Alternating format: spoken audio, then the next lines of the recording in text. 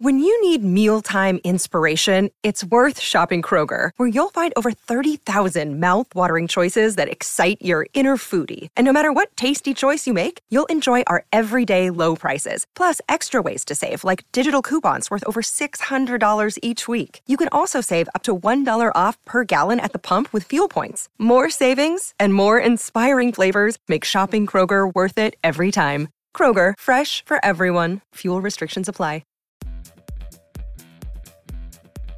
Welcome to the Wolverine Confidential Podcast. I am Andrew Kahn.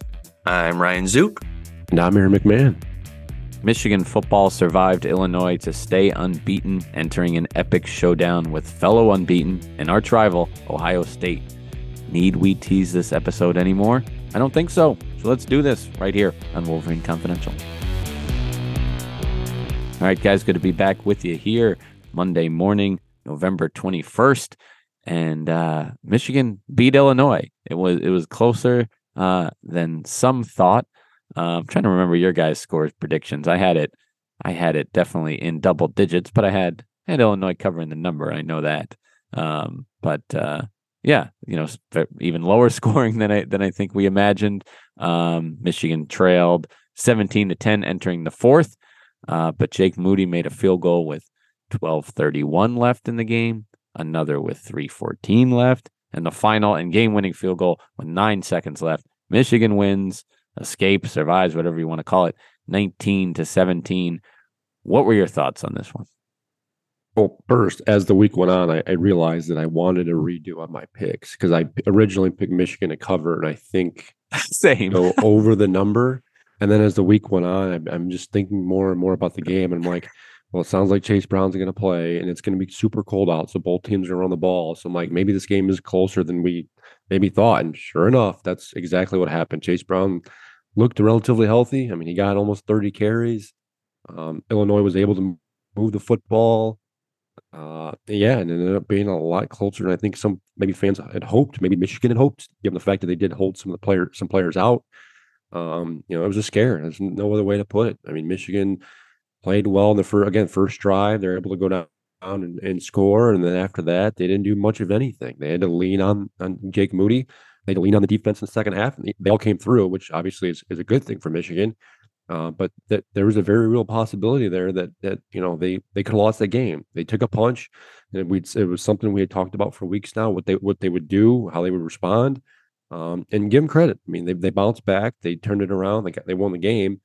But it certainly took, this time at least, it took all four quarters. Yeah, I mean, after Illinois went up 17-10, and then Michigan follows to go 3 and out after that, it's like, oh boy, like this could be the game that Michigan just lays an egg and gets their undefeated record ruined by a team they should beat. But yeah, I was really impressed with Illinois really on both sides of the ball, and again, Michigan's offense, especially without Blake Corum, it does not really scare you very much, as we saw. I mean, I know they were able to score 3 field goals in the fourth quarter, but after that first drive where they found the end zone in 7-play, 75-yard drive, it's like, all right, I mean, it looks like Michigan figured it out. Maybe they're gonna take off and pull out a route, and then sure enough, they didn't find the end zone the rest of the game. So, yeah, important that they pulled out the win, but definitely some question marks moving forward. There were, 100,000 plus very cold and very nervous fans inside Michigan Stadium. But yeah, I'd say we could discuss what it really would have meant if Michigan lost that game, but it's pointless. We're already going to do some hypotheticals going forward. There's no point in looking at hypothetical that's in the past that didn't happen. But as far as Michigan's passing game in this one, I don't know. What do you guys make of it? McCarthy goes 18 for 34, 208 yards. No interceptions. But yeah, this passing attack, it was we've been discussing it for much of the season. Jim Harbaugh has defended it by saying you don't need you run the ball until they stop you. Well, Illinois at times stopped them. Without Corum, without Edwards on the field, Michigan going with third and fourth stringers against an Illinois team that seemed loaded up to stop the run. You'd think they needed to pass to win, and again, they did win. But yeah, I don't know. It wasn't exactly inspiring what you saw from Michigan through the air. Let's get this out of the way quickly. It was a windy day. It was Okay. blustery, and I think that affected more the passing game than we maybe want to admit. It was a talking point after the game. JJ McCarthy mentioned it. Jim Harbaugh mentioned it. That being said, I'm not ready. I mean, we've seen enough of this offense in the passing game to not use that as an excuse. I mean, their passing game just hasn't been very good. The receivers have not been very good. And you saw that again play out on Saturday. Yes, JJ had some ball sail on him. Yes, he wasn't the most accurate, but there were a few drop balls. I mean, there was one that went through the hands of Angelo Anthony. There was one that went through the hands of Roman Wilson. The Isaiah Gash drop probably would have been at least the first down could have been a possible touchdown too. Correct. And the fact that they're passing the ball to a fourth string running back at best tells me it kind of is an indictment on how bad the passing game has. You got to lean on Isaiah Gash to do it in the passing game. You got problems. And I think that's part of the issue with Michigan right now. And we've talked about it last week and we warned folks and everything else. They just aren't very good. The receivers aren't getting open. And when they do get open, they're not catching the ball. So it certainly is a concern. Especially if they don't have a Blake Corum or a healthy Blake Corum or a healthy Donovan Edwards, because they're going to have to lean on the passing game against Ohio State. And that's exactly what the Buckeyes want to do. So they got issues. I mean, I'm not putting this all in JJ McCarthy. He could put a little more touch on his balls. He could be a little more accurate. Yes, the wind didn't help him out, but man, these receivers, they got to do more. And I think that's where the issue, I think, starts. And if we're speaking about the elements, though, I mean, Illinois had to deal with the same conditions, and Tommy DeVito went out there and completed 70% of his passes for 178 yards. He had some of his receivers go up. I know that one on the sideline there in at some point in the game, I think it was Washington, went up and made a really nice grab near the sideline. It's like you don't see Michigan receivers doing that for their quarterback. I mean, another quiet day, and yeah, like I remember on that fourth down play, I'm like, why is Isaiah Gash lined out wide? What are we doing here? And then sure enough, I see him go in motion. I'm like, oh, is this just a gimmick or is he going to get the ball? And sure enough, he gets the ball to keep Michigan's undefeated season alive in the first down. But like, yeah, like if you're rotating Gash and Tavier Dunlop and CJ Stokes, and when you need to rely on your run game, it's probably not going to work out very well.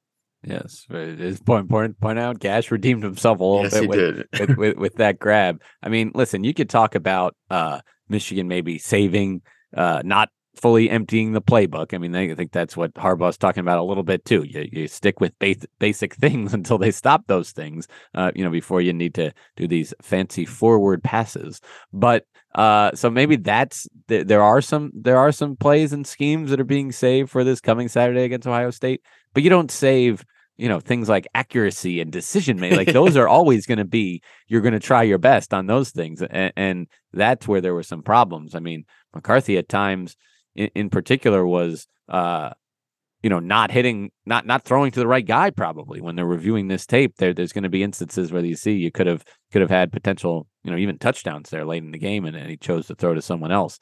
But then, yes, he's not really getting help from receivers either. So, yeah, it's troublesome, but again, a major caveat here is who didn't play in this game, who played but then got hurt in this game, and that's kind of where I want to go next, because spinning it forward towards Ohio State, that's a huge storyline really for both sides. So what can you guys tell me about that? Who didn't play, who played but got hurt, and here on Monday morning before talking to Jim Harbaugh, what do we know?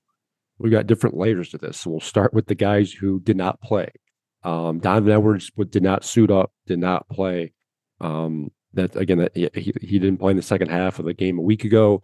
That signals to me that something is serious with him. I would certainly probably put his status for Saturday in doubt. Now, there were two guys that did not play that suited up. Luke Schoonmaker suited up. Mike Morris suited up. They went through pregame warmups.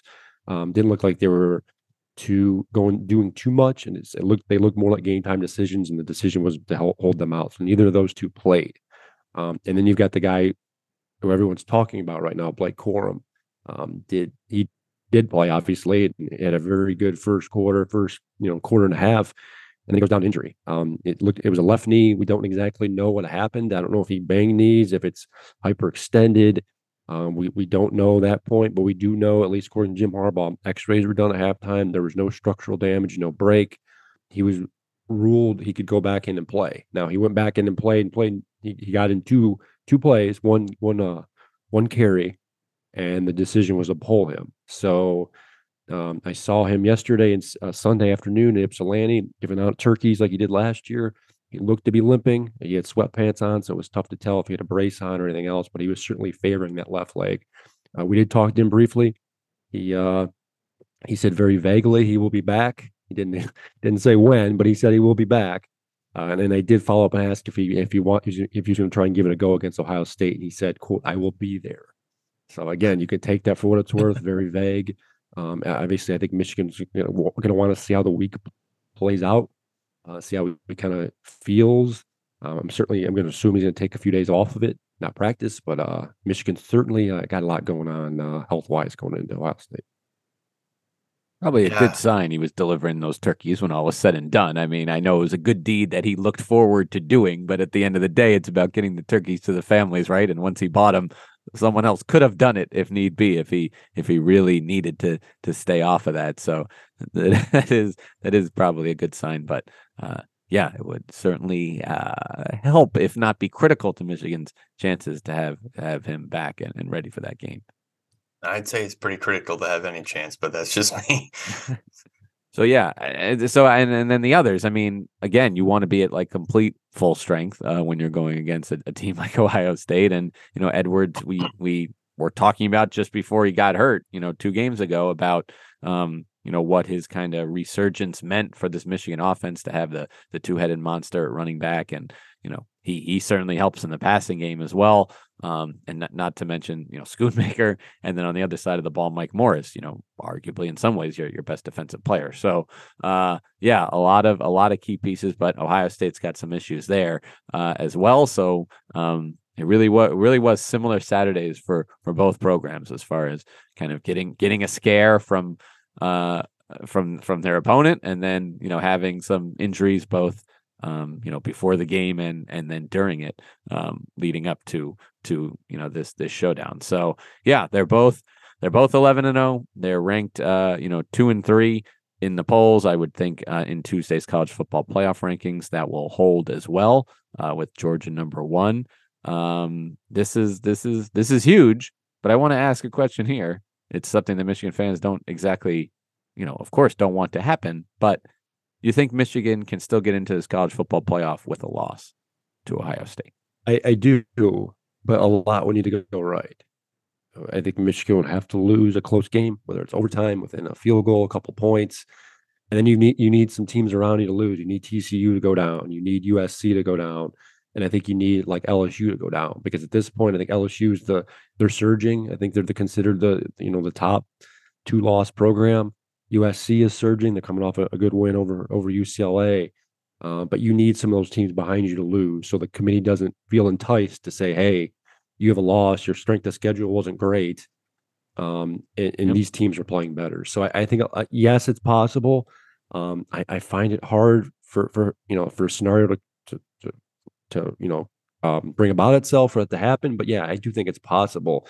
But the safest thing for Michigan to do is just win. They got to win on Saturday, and that way I think secure their spot.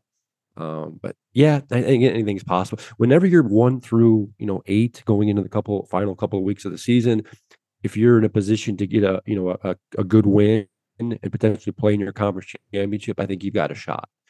So I think it's on Michigan to win, and it's on Michigan. And if they don't, I think they need the teams behind them to lose.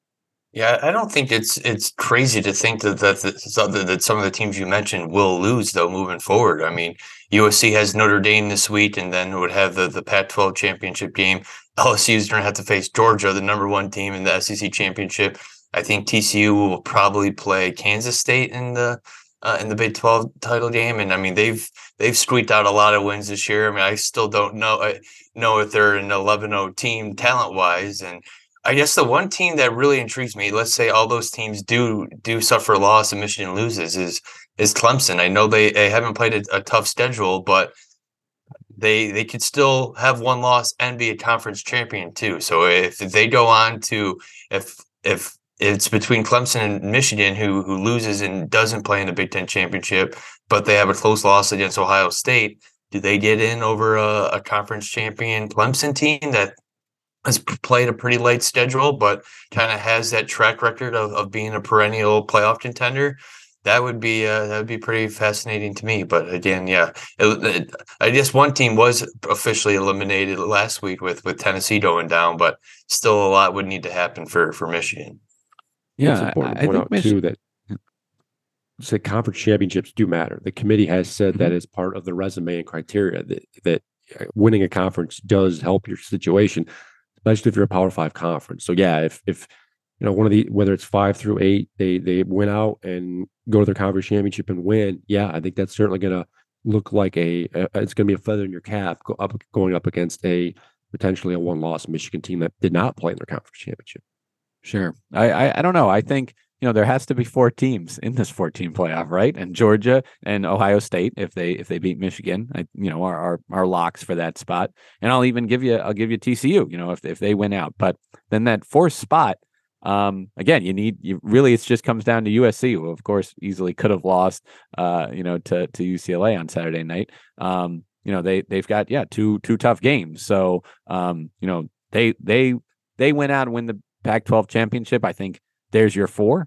But if they don't, they take a second loss, that opens up that spot for Michigan to claim, because if Georgia beats LSU, that gives LSU a 3rd loss. And I don't see Clemson, just the way that game against Notre Dame went, the committee saying that this team is worthy of a playoff spot if Michigan is close with Ohio State. So I think that's how you get, you still get in. But yes, you'd be certainly putting your fate in the hands of other teams around the country and the committee. So you'd rather just take care of business against Ohio State. And, we'll have plenty of coverage leading up to that game. But, I guess I'd like to get your, quick thoughts right away, because mine are that there's no reason Michigan can't win this game. You saw what you did last year, and, much of Michigan's style of play is similar. Has Ohio State improved enough in their areas of weakness to overcome that and beat Michigan this year? While I agree with you, I think they're in trouble if Blake Corum and or Donovan Edwards do not play or not healthy. Yeah. And I think both of them are at least in the category of not being 100% healthy. So Michigan needs some type of ground attack. Yes, I agree. I think their offensive line is probably just as good as last year. The running attack might be better than it was last year when healthy. But if those two can't go, or limited, or just aren't what they usually are, Michigan's in trouble. I mean, they're gonna have to lean on their passing game, which is what Ohio State wants them to do. That plays right into what Ohio State wants how they want to play. Michigan can't get into a shootout with them. If they get into a shootout with Ohio State, I'm taking Ohio State's offense any day at this point. So we'll see. In the one variable here is this game is in Columbus. This is a place that I would venture to say 98, 99% of the Michigan roster has not been to. Columbus and the Horseshoe is a unique environment.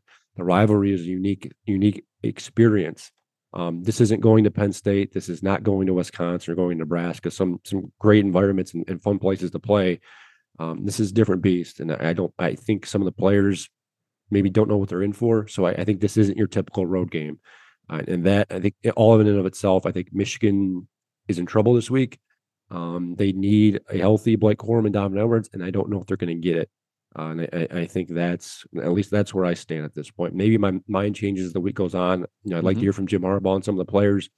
But without Blake Corum, I think Michigan, in a way, they were one-dimensional before, and I think they struggle without him.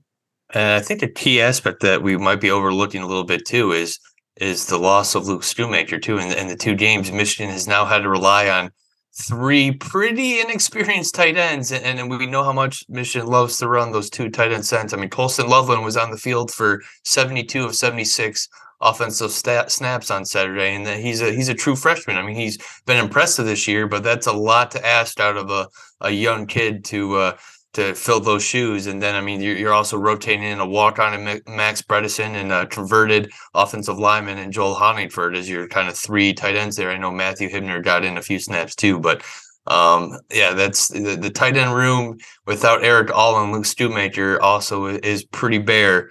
So I mean, I know a lot of teams have injuries at this time of year, but it seems like with the key guys Michigan could be without, it's tough for me to find a scenario where they can win.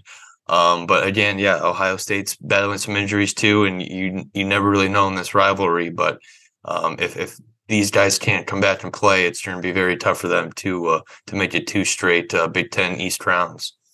My confidence in Michigan winning this game, which it was I guess low basically as soon as last year's game ended, knowing how the rosters were probably going to look going forward, and of course where the game was being played, kind of rose almost with each week of this season as Michigan continued to show what it could do on both sides of the ball. But it did take a little dip, certainly, Saturday mid-afternoon. But, then Ohio State goes and struggles a bit against Maryland. And, you kind of just realize that, both these teams are really, really good, but they're not great. There might not be that exceptional dominant team in college football this year, though maybe Georgia is that team. But, this game is I think it sets up to live up to the hype, much like the 2006 game when they were both undefeated and ranked, 1 and 2 in that year. I think this has a chance to match the hype, but I agree the available personnel will go a long way in determining that. We will have plenty more coverage of that game from all angles, leading up to the noon kickoff in Columbus on November 26. But we do want to do a little hockey and hoops talk here to close it. I'll just say this for basketball. They stunk it up against Arizona State in Brooklyn in the championship of that Legends Classic. There are games like that in a college basketball season, 30 plus games. You're going to have most every team's going to have some duds. Where just nothing goes right. Some good looks aren't falling for you, and basically everything's dropping for the other team. Not to excuse Michigan's effort, especially early in that game, but still, that's you're not going to put too much, concern in just one game. But their bounce back was a little rocky too. Last night, Sunday night at home against Ohio. They need overtime to win. Kind of a wild sequence to end regulation with, Ohio missing a shot that you think it dooms them, that you think is sending it to overtime, only for them to commit a foul and Michigan to go ahead, only for Ohio to throw a length of the court inbounds that hits off the hoop, and then lands in the hands of an Ohio player who eventually lays it in. Just how they drew it up. Yeah, pretty wild. Truly, many of us there did think it was going in, including Juwan Howard. He thought it, and he was hoping that it would, because it does not count as a basket. As impressive as it is. So yeah, they end up winning, in overtime. So credit to them for the way they played in the final 5 minutes. But some poor stretches defensively, and 3-point shooting starting to become an issue. They hit 10 last night, which is a good number, but out of 32 attempts, and that number easily could have been, they could have made 15 or 20 of them if they made even half of the really open ones. So certainly some concerns for this team, but Hunter Dickinson is not one of them. Just another monster game, 24 points, 14 rebounds, and really, really impressive. So as long they need to build that kind of help around him as the season goes, and they'll certainly get opportunities to do so. Another one to do so against Jackson State on Wednesday night before Thanksgiving at home, before the schedule toughens up. Virginia, an undefeated team that's already secured 2 impressive wins in Las Vegas against Baylor and Illinois, and then a Kentucky team that's taken a couple losses but is still very, very talented. So that's the men's basketball report. And Zook, I know the hockey team had some hardships this past week. Yeah, I mean, I'm glad I've had some days to kind of think about the games, and just the fact that they played this week or last week is just still kind of baffling to me. considering the health situation that they have going on within the team. I mean, there's been an illness that has really kind of hampered the team for a couple weeks now, and they had a couple guys out, including starting goalie Eric Portillo a couple weeks ago against Penn State.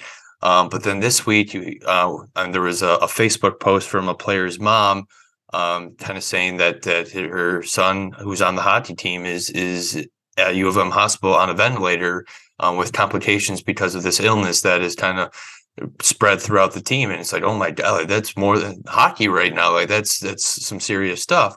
Obviously no one can speak about it on the team because of health regulations, but the fact that then I get there on Thursday and see the lineup, I mean, they're missing six guys, 5 regulars. They have their third string goalie skating around in warmups is listed as a forward. It's like, what are we doing here? Like, and they had to cancel practice this week. So it's like they're obviously not up to speed on a lot of things.